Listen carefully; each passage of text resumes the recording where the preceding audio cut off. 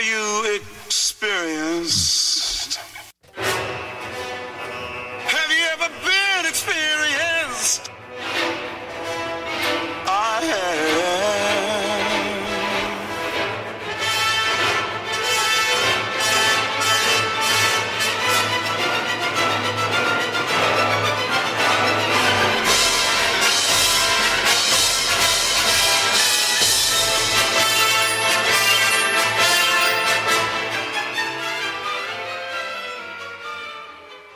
And we're back with another episode of the Anarchist Experience, episode 355, aka year 7, week 52, which means this is the last week. We've did this all of year 7, 52 weeks in a row. I don't think we missed one in there at all.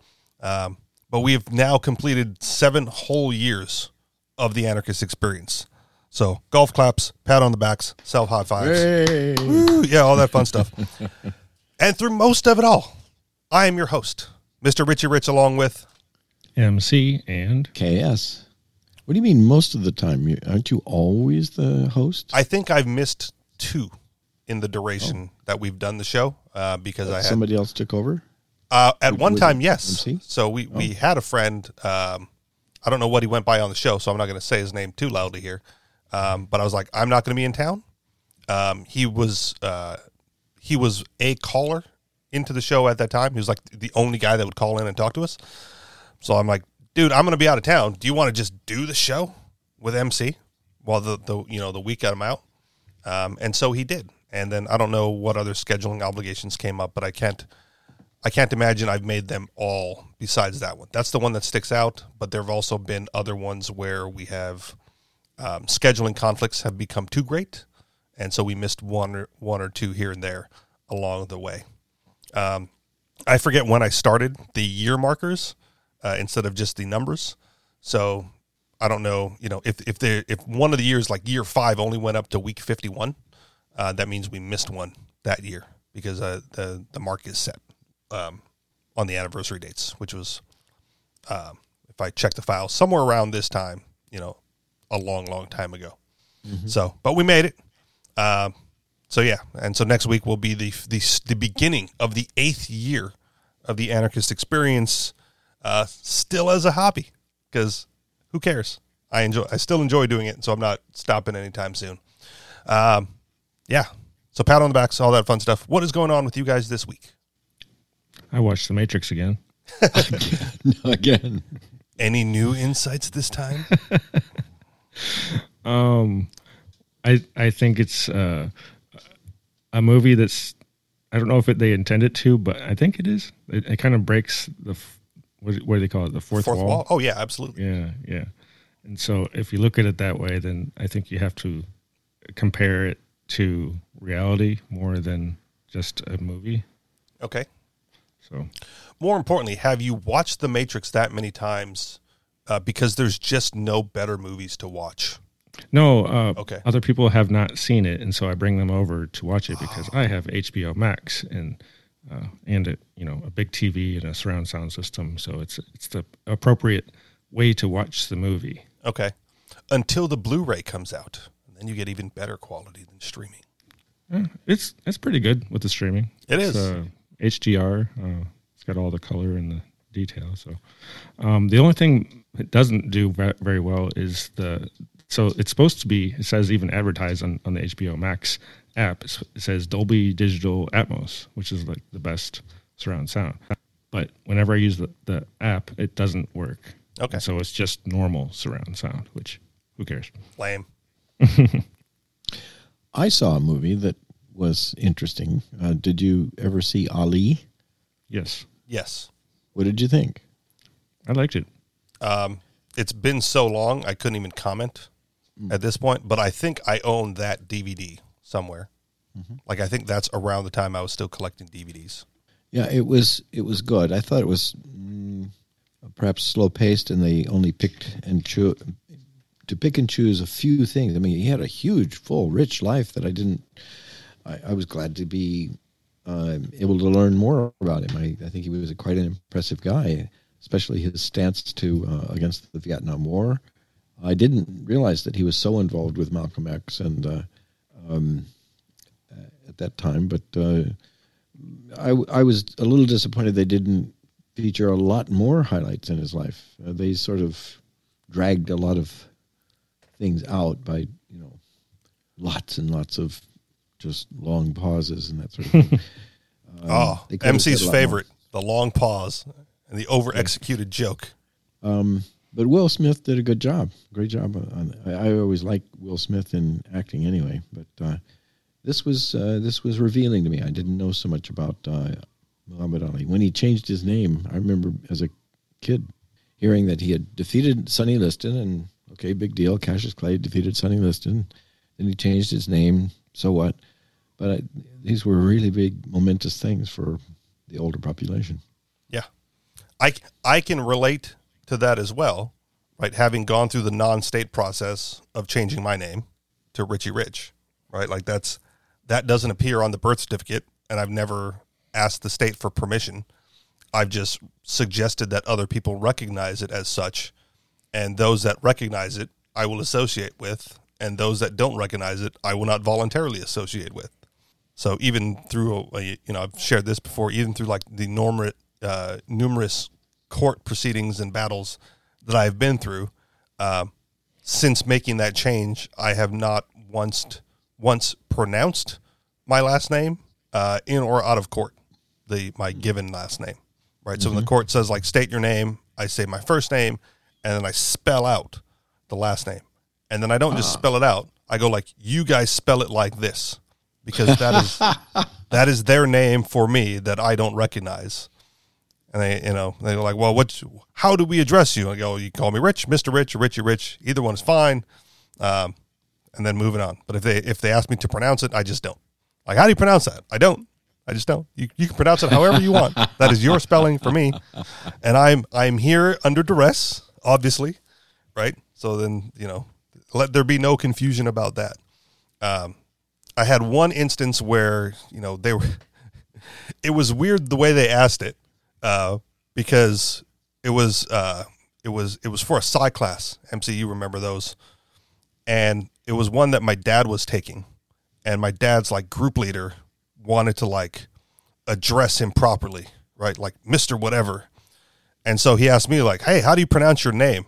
And I said like, I don't. I went through this whole rigmarole. He's like, well, I need to talk to your dad, and I would like to address him properly. I'm like, well, you should probably ask him how he pronounces it, because I don't. I just don't. That is not the name on my name tag. I don't use that name. So you're going to have to. So now, I think he was a little miffed about that. Was it why? What was your motivation to change it? Were you angry with your father, or with your surname, or something, or is it just the state not allowing you to change it, or what was it? Okay, so very similar to the Malcolm X Muhammad Ali thing, right? Like that. I don't know if it still exists, because it's been a while since I even looked. But there was a podcast that the guy's name was Eric. Who are you? And you have to be very specific with the spelling: capital W, lowercase h, lowercase o, capital R, capital U. Like, that's how he spelled his last name. Eric Huru, or Eric, who are you, right? And the rationale for, changing his name, he's like, number one, a name is a label that you give to a piece of property by the owner thereof, right? Like, that's what a name is. It's the label given to a piece of property by the owner thereof. So people name their pets, they name their boat, they name their cars. I had a friend who would name his electronic devices. So he's like, hey, Rich, can you hand me Hillary? I go, which one is Hillary, dude? Like, Hillary's the iPad, man. Come on, just hand me Hillary. Like, okay, fine. Whatever. So I go like, okay, I accept that definition of a name, right? And then my name was given to me by my parents, because at the time, right, parents claim ownership of children. It's not a guardianship. It's not a stewardship. In the eyes of the state, like there's an ownership thing there. So much like Muhammad Ali and Malcolm X or whatever, or more specifically Malcolm X, I just dropped the last name completely and shortened the first one. Right? I just went, I am Rich. Like that is sufficient. But then you fill out online forms and they want you to put in the last name in the box. So I just kept putting Rich again. So Rich, but that doesn't really roll off the tongue. So I threw the E back in there to make it Rich E Rich. And that's how I did that. But Eric Huru, his rationale was like, you trust this piece of paper that the government hands you on your birth certificate, right? Like that's how, even people who ask me like, oh, so when's your birthday, right? I give them the date and then I say allegedly, because that was a stressful day, man, and I didn't even understand the concepts of days and dates. So to ask me to confirm that is wrong because it's secondhand information at best. Like my parents told me, and I don't know for certain, but I believe them. It's what's on the document. And he was adopted. This Eric, who are you? He was adopted. He's like, well, being that I'm adopted, right? There's no real record. And when my parents or whomever took me in to register my name, right, or to get those official documents, there could have easily been a swap, right? Like, here, you take baby A and I'll take baby B, and then the wrong records go with the right baby, right? And this happens, right? It has happened, yeah, sure. I was talking with the angel yesterday or earlier today or something about switched at birth, right? And families how they're coping having their children switched at birth, right? And so like all these government documents for those kids and for Eric Huru and anyone who's adopted, right, could very well be wrong, and in switched at birth is wrong, right? That's the wrong baby. That's the wrong document for that child. Right? Mm-hmm. That's not the one. So his rationale was that being so, right? Those scenarios being possible and probable and having happened in the past, right? Having evidence of it, goes like, you shouldn't trust their naming system or their documents at all. I go like, perfect. I don't want to trust either. So that was the motivation for me, and for him, like why he chose who are you is because when people ask him his name, he goes, I am Eric. Who are you? And then like turns it around on them as well, like to figure it out for yourself. So yeah, so Muhammad Ali changing his name for, religious reasons, for anti-state reasons, for whatever reasons, Malcolm X, for the same, the white man gave me the name and I'm changing whatever. Mine is similar, and not changing it legally is because if I have to pay the state money to change my name, then whose name is it? Mm-hmm. Right? It's their name for me. It's the label that they have for me. Why should I have to pay them to change my label? If it's mine, I'll just change it. And so I did. I changed it. I declared it to be so. And in, all, I'm going to say voluntary interactions with people, like that's the name. All non-voluntary interactions with the state or, banks. Banks is kind of voluntarily, but they're so regulated by the state. It's, the one exception.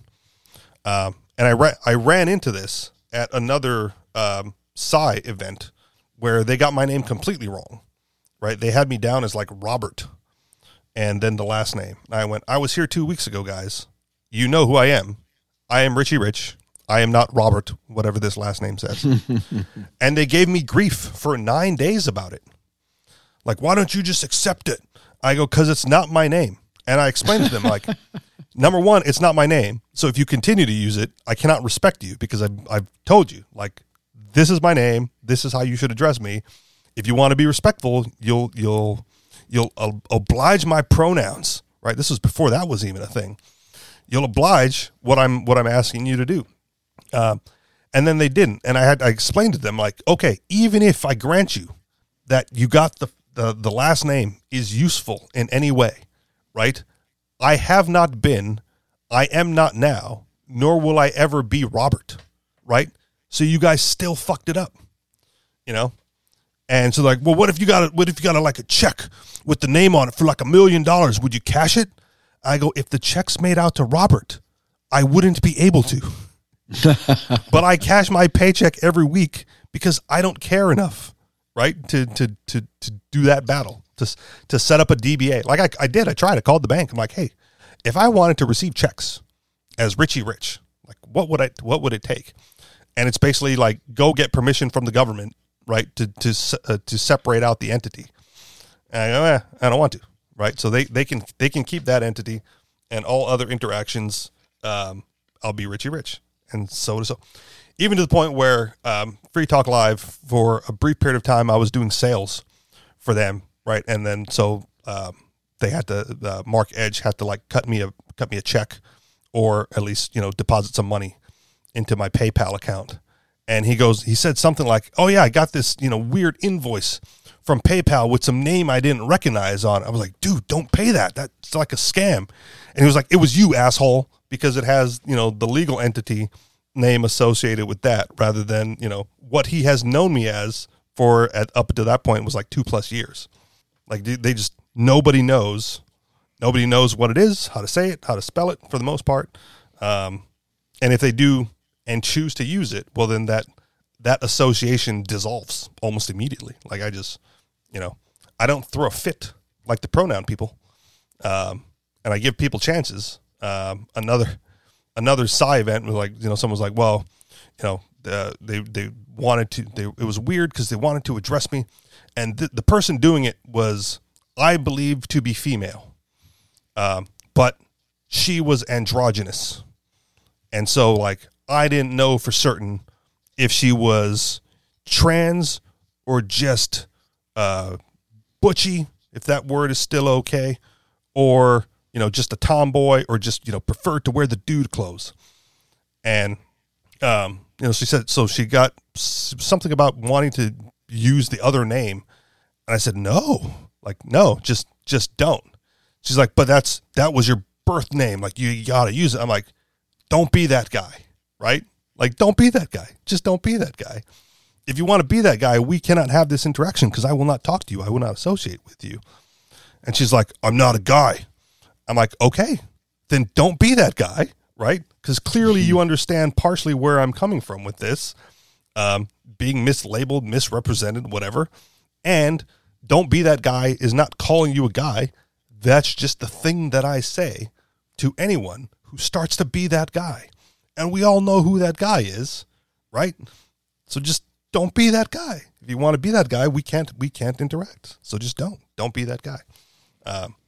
So yeah, the name, important enough for me to protect in most situations, important enough for Malcolm X, Muhammad Ali, anybody else who wants to change their name to do it, and, more power to them. Which is why, again, I had a friend when I was working at a salad restaurant who's like, used his middle name because his middle name was Hawaiian.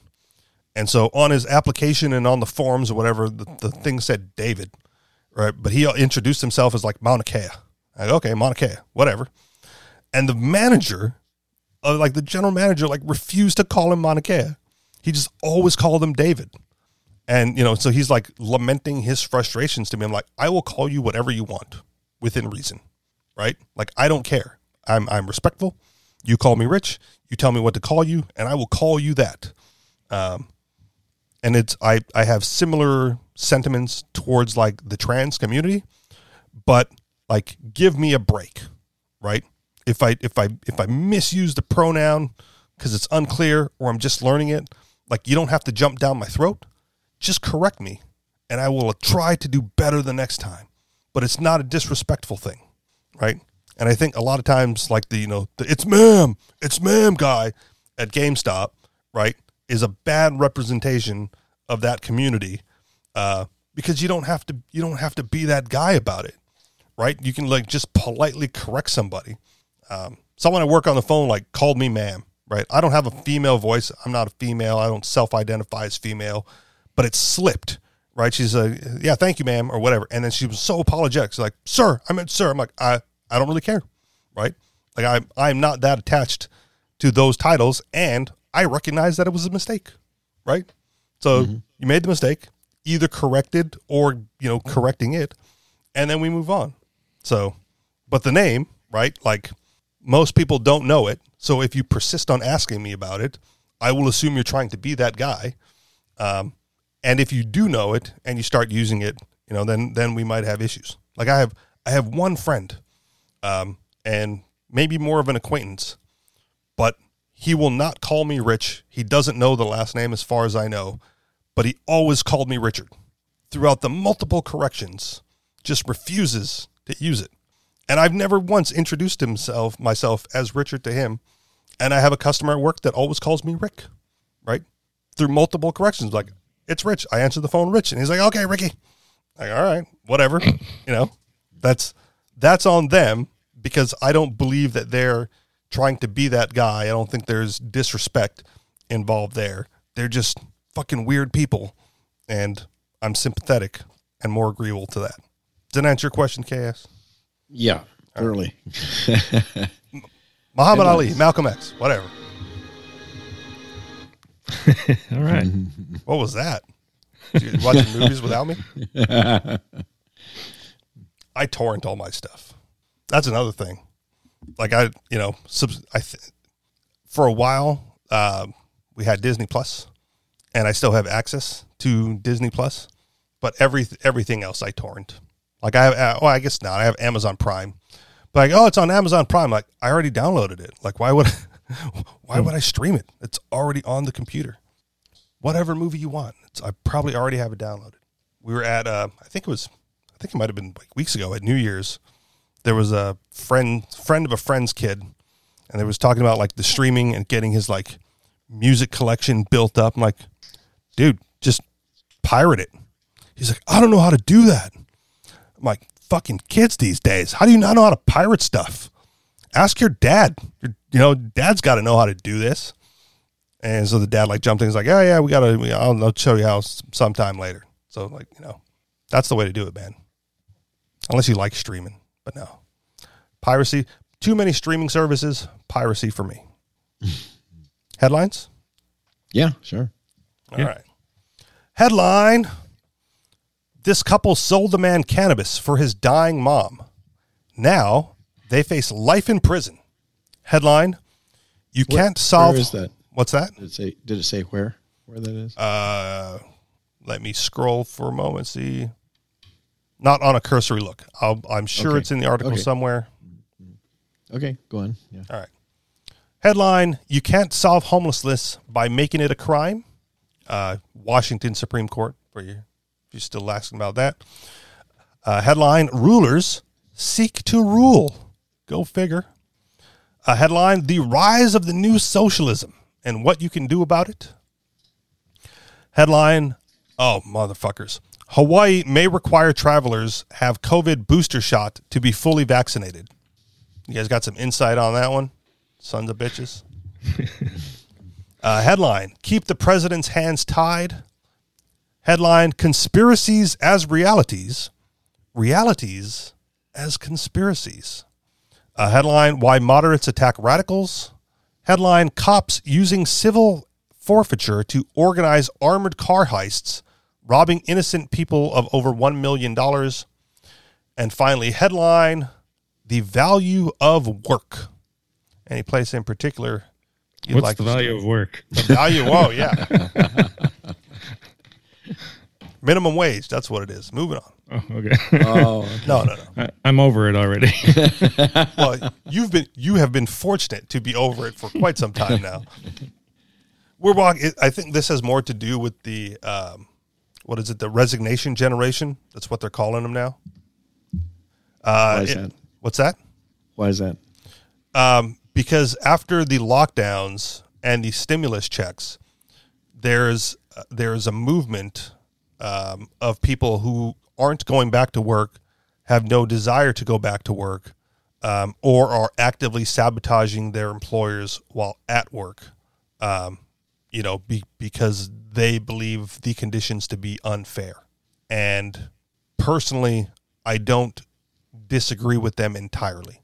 If we want to talk about that, let's do the article, see if it ties in, and then if you have more questions about that, we can get into that. Or if you have more questions now, do you want to expand on that now, KS? No. They're all interesting topics. Yeah. The value of work. If 2020 was the year of lockdowns, it seems 2021 was the year of footloose and fancy free.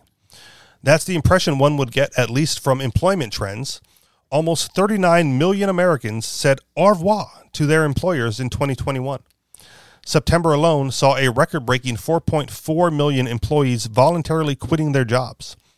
Labor economists are still busy crunching numbers, trying to make sense of this great resignation. Oh, there you go. That's another term. They have theories. So many theories are circulating, in fact, that it's clear the experts are still fairly flummoxed.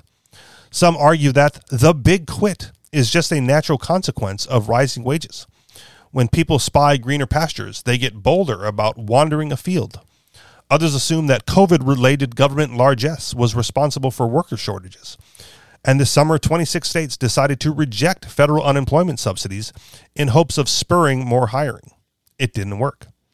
Some note that COVID-related fears may deter people from returning to work, while others blame onerous workplace policies, such as vaccine mandates or mask requirements, for pushing workers over the edge. Some hopefully speculate that the COVID shakeup may have helped people to negotiate better contracts, or may simply have inspired everyone to reevaluate their life priorities.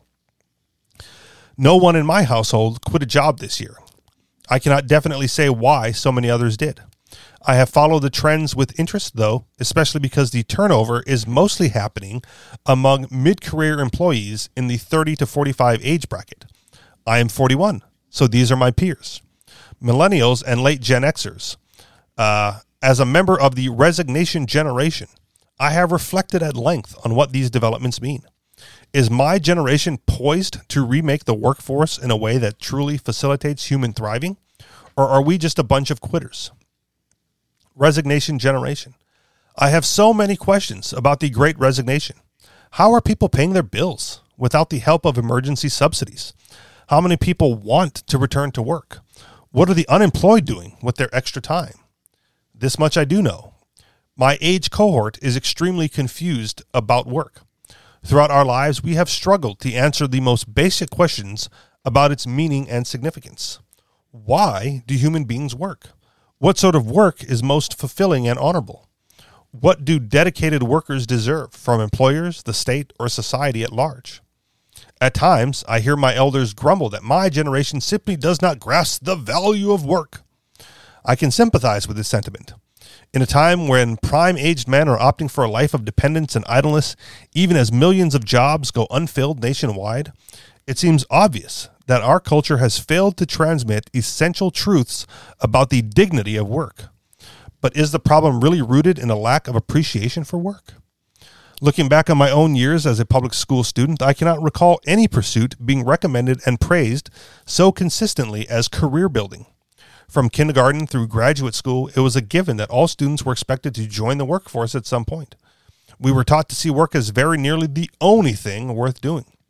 A career was the gateway to every other good one might naturally seek in life. Status, money, respectability, self-actualization, a personal legacy, a meaningful life.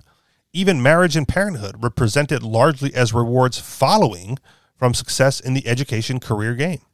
We were constantly reminded to follow our dreams and told inspirational stories about politicians, athletes, scientists, artists, doctors, lawyers, and entrepreneurs whose dreams turned them into civilization-building legends. We did not, like the little Greek and Roman boys, dream of conquest or battlefield heroics. We were not urged to become wise or holy. Great Americans were made in the workplace. This was clearly understood. It's worth noting that this was not just a progressive liberal view.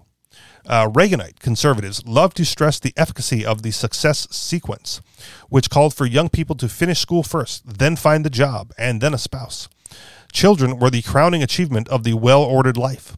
Putting life milestones in the appropriate order was, we were promised, a very reliable way to avoid poverty, loneliness, and general life failure. Since I was raised by Mormons, it is interesting to reflect on the counterculture messaging that I received through the LDS Church. Undoubtedly, there were differences. Looking back, though, it seems that my Sunday school lessons converged with secular messages more often than not. The Mormons offered a more gendered variation on the secular message, with boys encouraged to build successful careers, while girls were urged to see domesticity as their most fitting career. We learned far more about marriage and chastity at church. On both fronts, though, everyone was enthused about work, education, and the vast expanse of opportunity that were supposedly open to us. Everyone hoped that freedom, our established university system, and sustained individual efforts would together propel us into a thriving life. Why shouldn't we do well while doing good. Reality strikes back. When people expect work to fulfill their deepest hopes and dreams, reality will generally disappoint. This may partly explain why an event like COVID could trigger a flurry of resignations.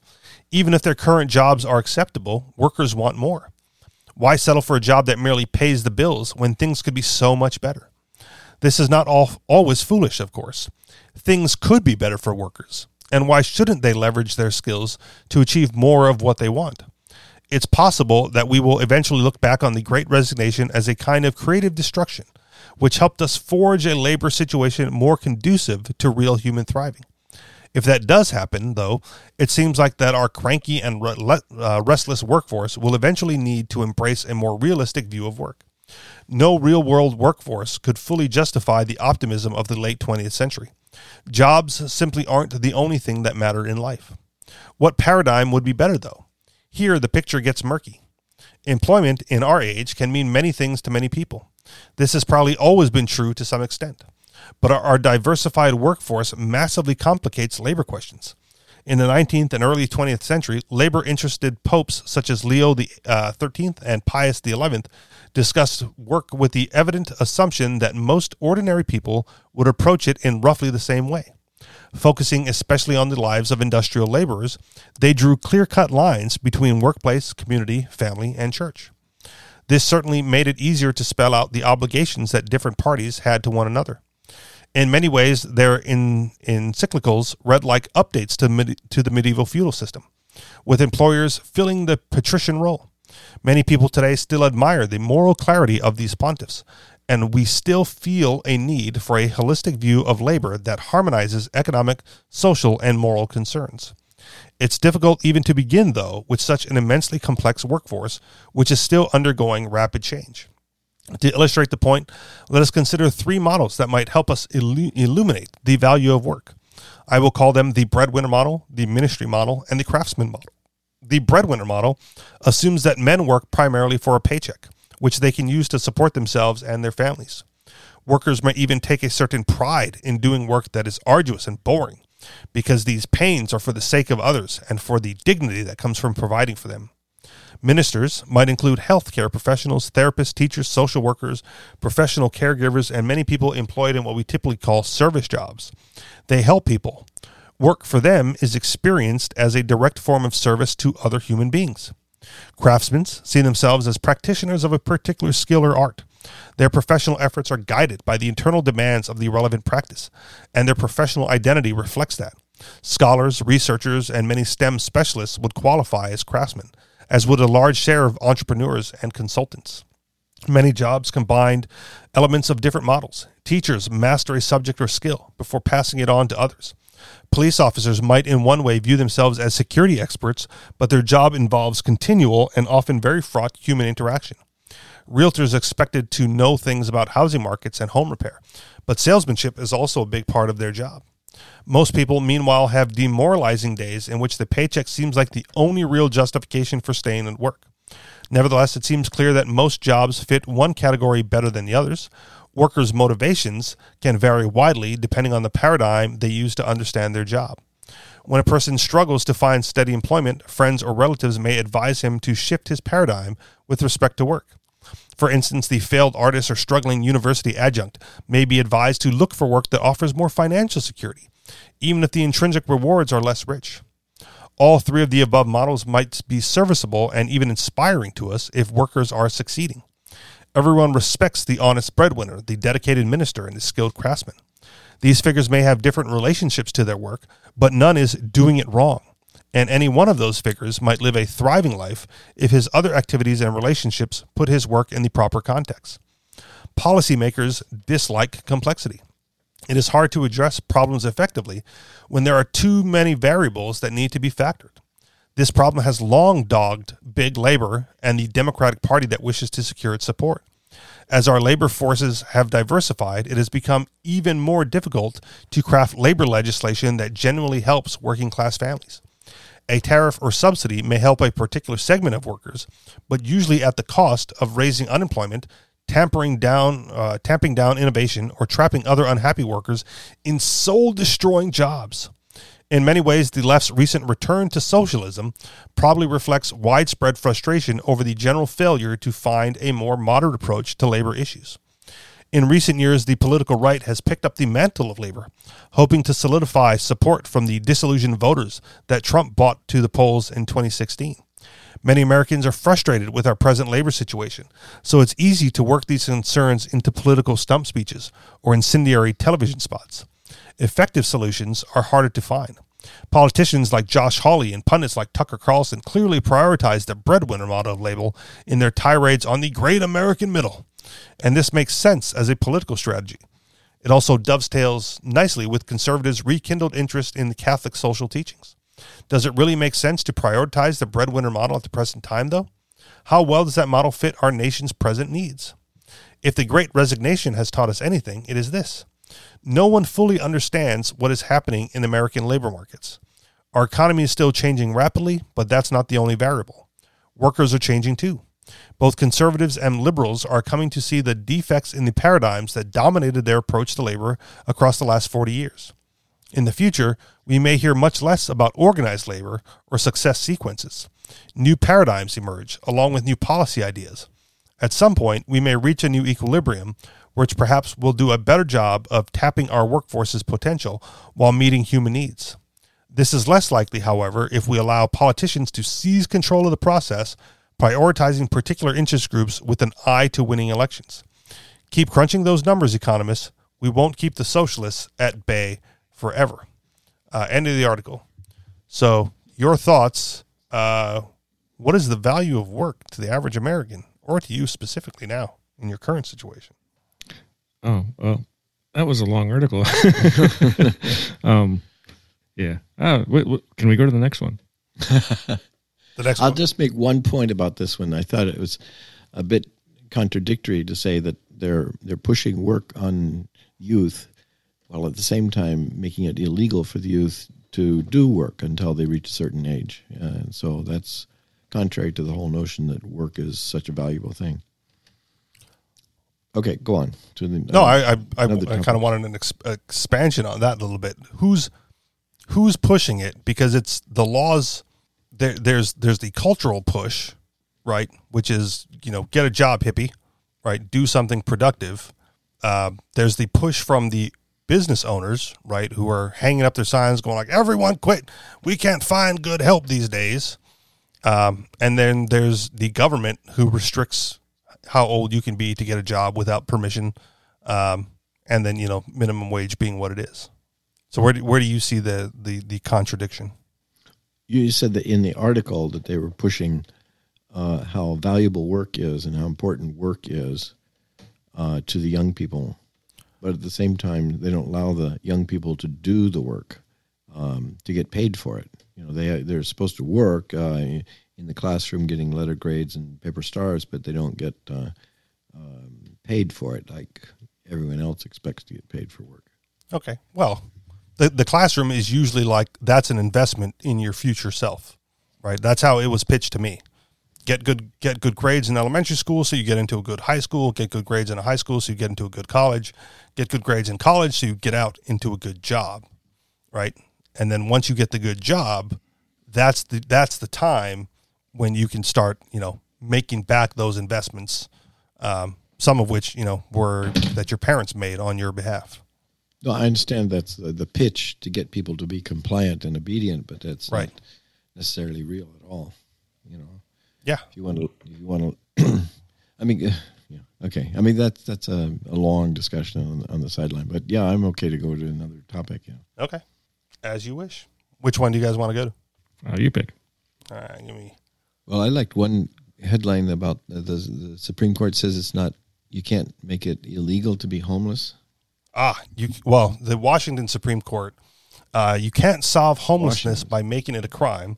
In an August ruling, Washington Supreme Court found that a homeless plaintiff's truck qualified as his homestead. A man's car is his castle, so declared the Washington Supreme Court, more or less, when it ruled late August that the city of Seattle could not impound a homeless man's truck and require him to pay nearly $550 in towing and storage costs. Nor could the city sell the man's truck, his sole source of shelter, at auction to pay off his debts. The justices held that Seattle's practice violated the Eighth Amendment's prohibition of excessive fines and fees. It was one of the first times a state high court has applied the excessive fines clause since the U.S. Supreme Court ruled in 2019 that it constrains the states. The ruling was significant not just for the Eighth Amendment jurisprudence, but also for the rights of homeless people. The court found that the plaintiff's truck qualified as his homestead. According to the court's opinion, there are nearly 12,000 homeless people in Washington's King County, more than 2,000 of whom lived in vehicles. Cities across the country have been trying to deal with the public nuisance of tent camps and people living in their cars, but their solutions have amounted to little more than rousting indigent people from one spot to another. The Justice Department announced in August that it was launching an investigation into potential civil rights abuses by the Phoenix Police Department. Among other complaints, it will look into allegations that Phoenix cops unlawfully seized or disposed of homeless people's belongings. In October, the Miami City Commission enacted a ban on public camping. After facing criticism that they were criminalizing homelessness, the commissioners approved a sarcastic Adopt the Homeless program, offering support to Miami residents who want to help solve the problem by providing space in their homes. If there are as many kind-hearted people out there as some claim to be out there, Commissioner Joe Carollo said, I would expect them to step up. Cities don't make it easy for private charities to step up, however. In October, the town of Brookings, Oregon, decreed that churches in residential zones, meaning every church in Brookings, would be allowed to serve food to the homeless just 2 days a week. The restriction was a response to neighbors complaining about a local Episcopal church. The county has no homeless shelter, and the church was the only place offering hot meals 7 days a week. Cities have a legitimate interest in maintaining safety and livability, but that can't come at the expense of religious charity or respect for the dignity and rights of homeless people. End of the article. So, Hawaii has a pretty bad homeless problem. Any relatability to shuffling people around from one park to another, or one beach to another, or one tent city to another? Yeah, I've got lots of thoughts about, the government itself has made home owning, the availability of homing extremely expensive, because what they do is they say, okay, it's for the public good that we're going to do this, but it's always a politically motivated thing to favor some group over another. So, for example, the cheapest and most readily available housing anywhere on the mainland would be trailers, mobile homes. Right. But they're banned here in Hawaii. So, because they're catering to the construction industry and the labor market, and the people who insist on everybody have to buy a home, and they've got such limited use of the land because they're favoring agriculture and conservation to keep land scarce and expensive. If the government got out of the way of all those things, there wouldn't be a homeless situation at all, because homes would be readily available, really cheap. Yeah. And also that it puts the lie to this notion that a park is a public park. Well, clearly it's for those with political influence that they get the park, not for those without political influence that then don't get to use the park when they need it. Yeah, or during park hours. For privatization, if they really want to say that it is just for the use of some, the tourists or people who like to go to the beach without an eyesore, then privatize it. Let them pay for it, buy it, own it, and manage it the way they wish, rather than going under this pretense that it's a public entity. So one of the interesting things about that public-private thing, especially in Hawaii and I think in areas of California, is beach access, right? Like, you own the land, you're responsible for maintaining it, but you have to cordon off a little area for people to walk through your property to get to the beach. So who owns it, right? You're not allowed to prevent them from going through that little gateway. Well, that's the notion of eminent domain or superior owner, the Latin for superior owner, underlies everything. No one owns anything, absolutely, because the government can, at any time, for whatever purposes that they choose, can just take it. Yeah, and that's the problem with this. They really don't have full private ownership of anything. I think we started a bit of that conversation, was it last week or the week before, where that is the situation we currently live under, right? Mm-hmm. And there's a movement on, I'm going to say the left, but I think it's more the tech people, where in the future you will own nothing and you will be happy, right? There's a movement to have less private ownership of things and more community ownership of things with private use, right? Like we don't need all the cars on the road because most of the time they're just parked. And so why have all these parked cars when we need much fewer cars and just need to be able to transport people from here to there, right? You don't need to own your home. You just need a place to lay your head at night, right? Similar situation there. The rise of Ubers and the Airbnbs, like people with jobs and services, or companies providing services, but they own no assets, right? Airbnb is just a service, but the user of Airbnb and the provider of the rental space, right, just use this intermediary to make their connection happen. So they don't own anything, right? Alibaba is the Chinese company, the Chinese Amazon, basically just puts buyers and sellers together, and they have no product or stock of their own, just a service.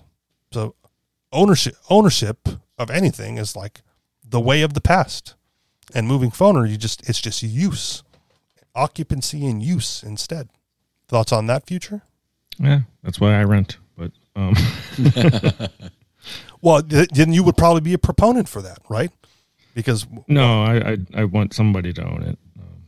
Okay, but with eminent domain, does it matter if it's a private owner or the government or the state? It's the owner rents from the state anyway.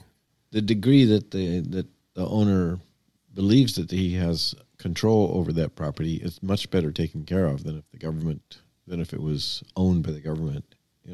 Public housing is always abysmal compared to anything privately owned. Sure, but if the government can step in with eminent domain and take that private ownership anyway, this might go back to your Matrix movie, is the belief more important than reality? Because in reality, it's not really his. They can take it whenever they want, right? But he maintains it because the belief that it's his. But he maintains the property, puts all that work and toil into it, makes all those improvements, and then gets sick and misses one tax payment, right? And all of a sudden, it's got a lien on it and gets auctioned off, right? State doesn't care. They didn't get their money. They take it back. So if that's the paradigm, right, why bother?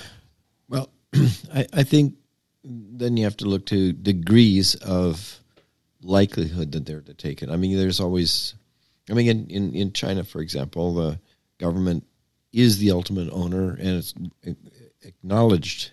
I mean, that's the way they accept they don't even accept private ownership, but everything's publicly owned, but you can rent it from the government for 90 years or so. Well, I guess people act on the degree of certainty that they will have it, even though it's never 100% certain. Okay. But there's a big difference between, say, 90% certain that you'll be able to operate your own house, or a 10% certainty that you'll be able to operate your own house. Okay. Was it last year, I believe? It should have been a bigger news story than I think it was. But the CEO, president, owner, whatever you want to call it, of Alibaba, the Chinese Amazon company, they just disappeared him. Yeah. He went missing. Jack Ma, I think. Yeah, Jack Ma. He went missing for weeks, months? How long was he gone for? And because he challenged the government, and they said, no way. Right. Yeah, but he must have felt pretty confident that he could say that for him to say it in the first place. If he had known what the consequence was going to be, then I don't think he would have said what he did. And of course, it was a signal to every other CEO, don't you dare behave like he did, or else the same thing will happen to you. Yeah. And the message was loud and clear. So they disappeared him for a brief moment in time, gave him the talk, right? Took his company. And I think that probably the fact that they're somewhat constrained on what the world opinion is about their behavior. I think if there was no world opinion at all to consider, I think they'd be much more aggressive and abusive, as any tyrants are.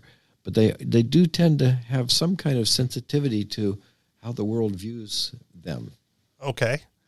I mean, I hear what you're saying, and I don't know how much more sensitive they can be when, you know, the whole Taiwan thing is still floating about, right? Like you mentioned that Taiwan's its own country and China jumps down your throat, right? There's been, you know, how many news articles about the Uyghur Muslims in concentration camps and forced labor, and, you know, boycott Mulan because Mulan was filmed right next door to a Uyghur concentration camp. And, you know, that's there. China's aware that the world sees it, but they don't do anything about it. I think their behavior would be much more brash and bold and tyrannical if they weren't so embarrassed about this public, this world opinion. Because, like, for example, they embarrassed to come. They still want people to come to the Olympics. Okay, and they, you know, they get embarrassed about it. I mean, the fact that they're apologetic or defensive. They wouldn't have to be defensive or apologetic if they felt no outside pressure at all. I don't even know if they want people to come to the Olympics. So the headlines I see is like right before the Olympics, China reinstitutes anal swabs for COVID testing, right? Like, to me, that's a power play on the part of the Chinese government going like, yeah, you can come here, but we're going to violate you first thing before we let you in, right? Their news, I think NBC or whatever, CBS, one of those two, isn't sending reporters live to the Olympics, right? China has already said, you know, told anyone there to temper your speech while you're here, right? Like they're already floating the idea that, yes, we're tyrannical, and if you tried to say otherwise, right, then, you know, the red hammer comes crashing down upon you. So I don't know. Maybe this is just me. But if you're talking about the embarrassment, I don't know how much more tyrannical it can get than putting religious people in concentration camps. Knowing the history, the world history of putting religious people in concentration camps and going like, this could be so much worse if nobody was looking, right? Like how much more would they do? Well, I mean, as a signal about that, that's why they control the media, because they don't want people to know and hear about it, and the fact that they don't have absolute 100% control over what people think around, and so their effort to control it is a measure of their sensitivity to what other people think. Okay, the whole Tiananmen Square incident, right? Like banned from the internet. That's right. Don't talk about it. If you go to China for the Olympics, don't mention it. Don't say it. They crack down hard, and they're a world power. So, you know, there was talk about, you know, the Joe Biden and the Taiwan protection, whatever. If China tries to invade, the United States is obligated to go help fight. Like, really? Like, does the United States government really want to get involved in that? Do we care what China does with Taiwan personally, on a personal level? They're in control. In a sense, it goes back to this Matrix again. I was puzzled by if the Matrix is such a controlled system in society, why did they care about rebels? They just well, you need to go back and rewatch like the first three Matrixes then, because they cared about the rebels because the rebels were introduced into the Matrix. Right, like the machines lost entire crops by making the Matrix too realist, too euphoric, and too utopian, and so they needed to introduce these bad elements into the Matrix to make it more realistic, and they needed to introduce the rebels to propagate the Matrix itself. Like the whole concept of the one from the original Matrix was designed by the, you know, architect in the Matrix, and then they collapse it, they rebuild the Matrix, they do it over again, right? That was the whole thing. How many Matrixes have been built and destroyed? How many Zions have been ransacked? How many times has Zion been ransacked and rebuilt? It's just the cycle that goes on. So the machine's perfectly aware of it, but needed it to maximize profits and crops. If that helps. I missed that entirely. Time to marathon. Time to marathon all four. MC. See it with my MC coach telling me now. Look at this, but not just the fourth one. You gotta go back to the beginning. All right, let's do one more quick headline. I think we can squeeze one in here. This is the shortest one I got, and it hits home. Hawaii may require travelers to have COVID booster shots to be fully vaccinated. Governor David Ige said new rules would go into effect for at least 2 weeks. Hawaii may require visitors to the state to have received a COVID-19 vaccine booster if they want to skip quarantine. Currently, under the rules of the state's Safe Travels program, travelers who don't want to quarantine for 5 days must either be fully vaccinated, meaning 2 doses of the Pfizer, BioNTech, or Moderna vaccine, or 1 shot of the Johnson & Johnson vaccine, or have a negative COVID-19 test within 1 day of travel. However, the program could change the definition of fully vaccinated to include booster shots, Governor David Ige said during a live stream last week with the Honolulu Star-Advertiser. This means fully vaccinated travelers who haven't received a booster shot would have to quarantine in Hawaii for 5 days. Ige said changes to the program will not occur for at least 2 weeks so people traveling to Hawaii can adjust their plans accordingly. We know that the community needs time to react to that, so we would have to provide at least 2 weeks for those who may not be up to date to go and have the opportunity to go and get vaccinated if they need to, he said, according to Hawaii News Now. This is still being discussed, has not been confirmed, and we won't have any comments until the decision is made on whether restrictions will be tightened, a spokeswoman for the governor's office told ABC News on Wednesday. During the live stream, Ige also said he was speaking with mayors and other local leaders about requiring booster shots to dine in restaurants and participate in other activities and events. However, he said he will leave that decisions up to the individual counties. Last month, Maui Mayor Michael Victorino revealed booster shots would be required for locals to be considered fully vaccinated.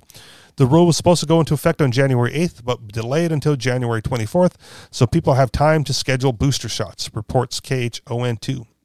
This move comes as the Hawaii Tourism Authority announced the Safe Travels program would be undergoing several changes, including reducing the mandatory quarantine period for unvaccinated travelers without a negative COVID-19 test from 10 days to 5 days, in accordance with updated Centers for Disease Control and Prevention guidelines.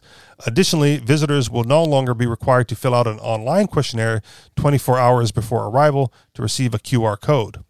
Editor's note, story had been updated to reflect the changes have not been fully confirmed by the state. So, what the hell, guys? Yeah, complete nonsense. I'm still like, I don't want to go. I have no reason to go. I maintain I don't want to go till this nonsense is cleared up. But it seems like as much of the world is opening up, Hawaii just won't let go of those controls, right? Like, what is a 5-day quarantine even going to do? I have no idea. The incubation period was like 14 days, which is why the whole lockdowns were 2 weeks to begin with. At least that had a reason behind it. The 10-day quarantine didn't do anything either, so. Who's in charge over there? Straighten them out. Yeah, fat chance. Same old, same old. Yeah. All right. Final thoughts? Wrapping it early? Thanks a lot. All right. You guys know where to find us. AnarchistExperience.com, on Telegram, t.me/AnarchistExperience, or t.me/TheAnarchistExperience. And if you would like to contribute to this show financially, you may do so through Patreon, patreon.com/TheAnarchistExperience. Thank you very much for listening, and we'll talk to y'all next week. Peace. Aloha.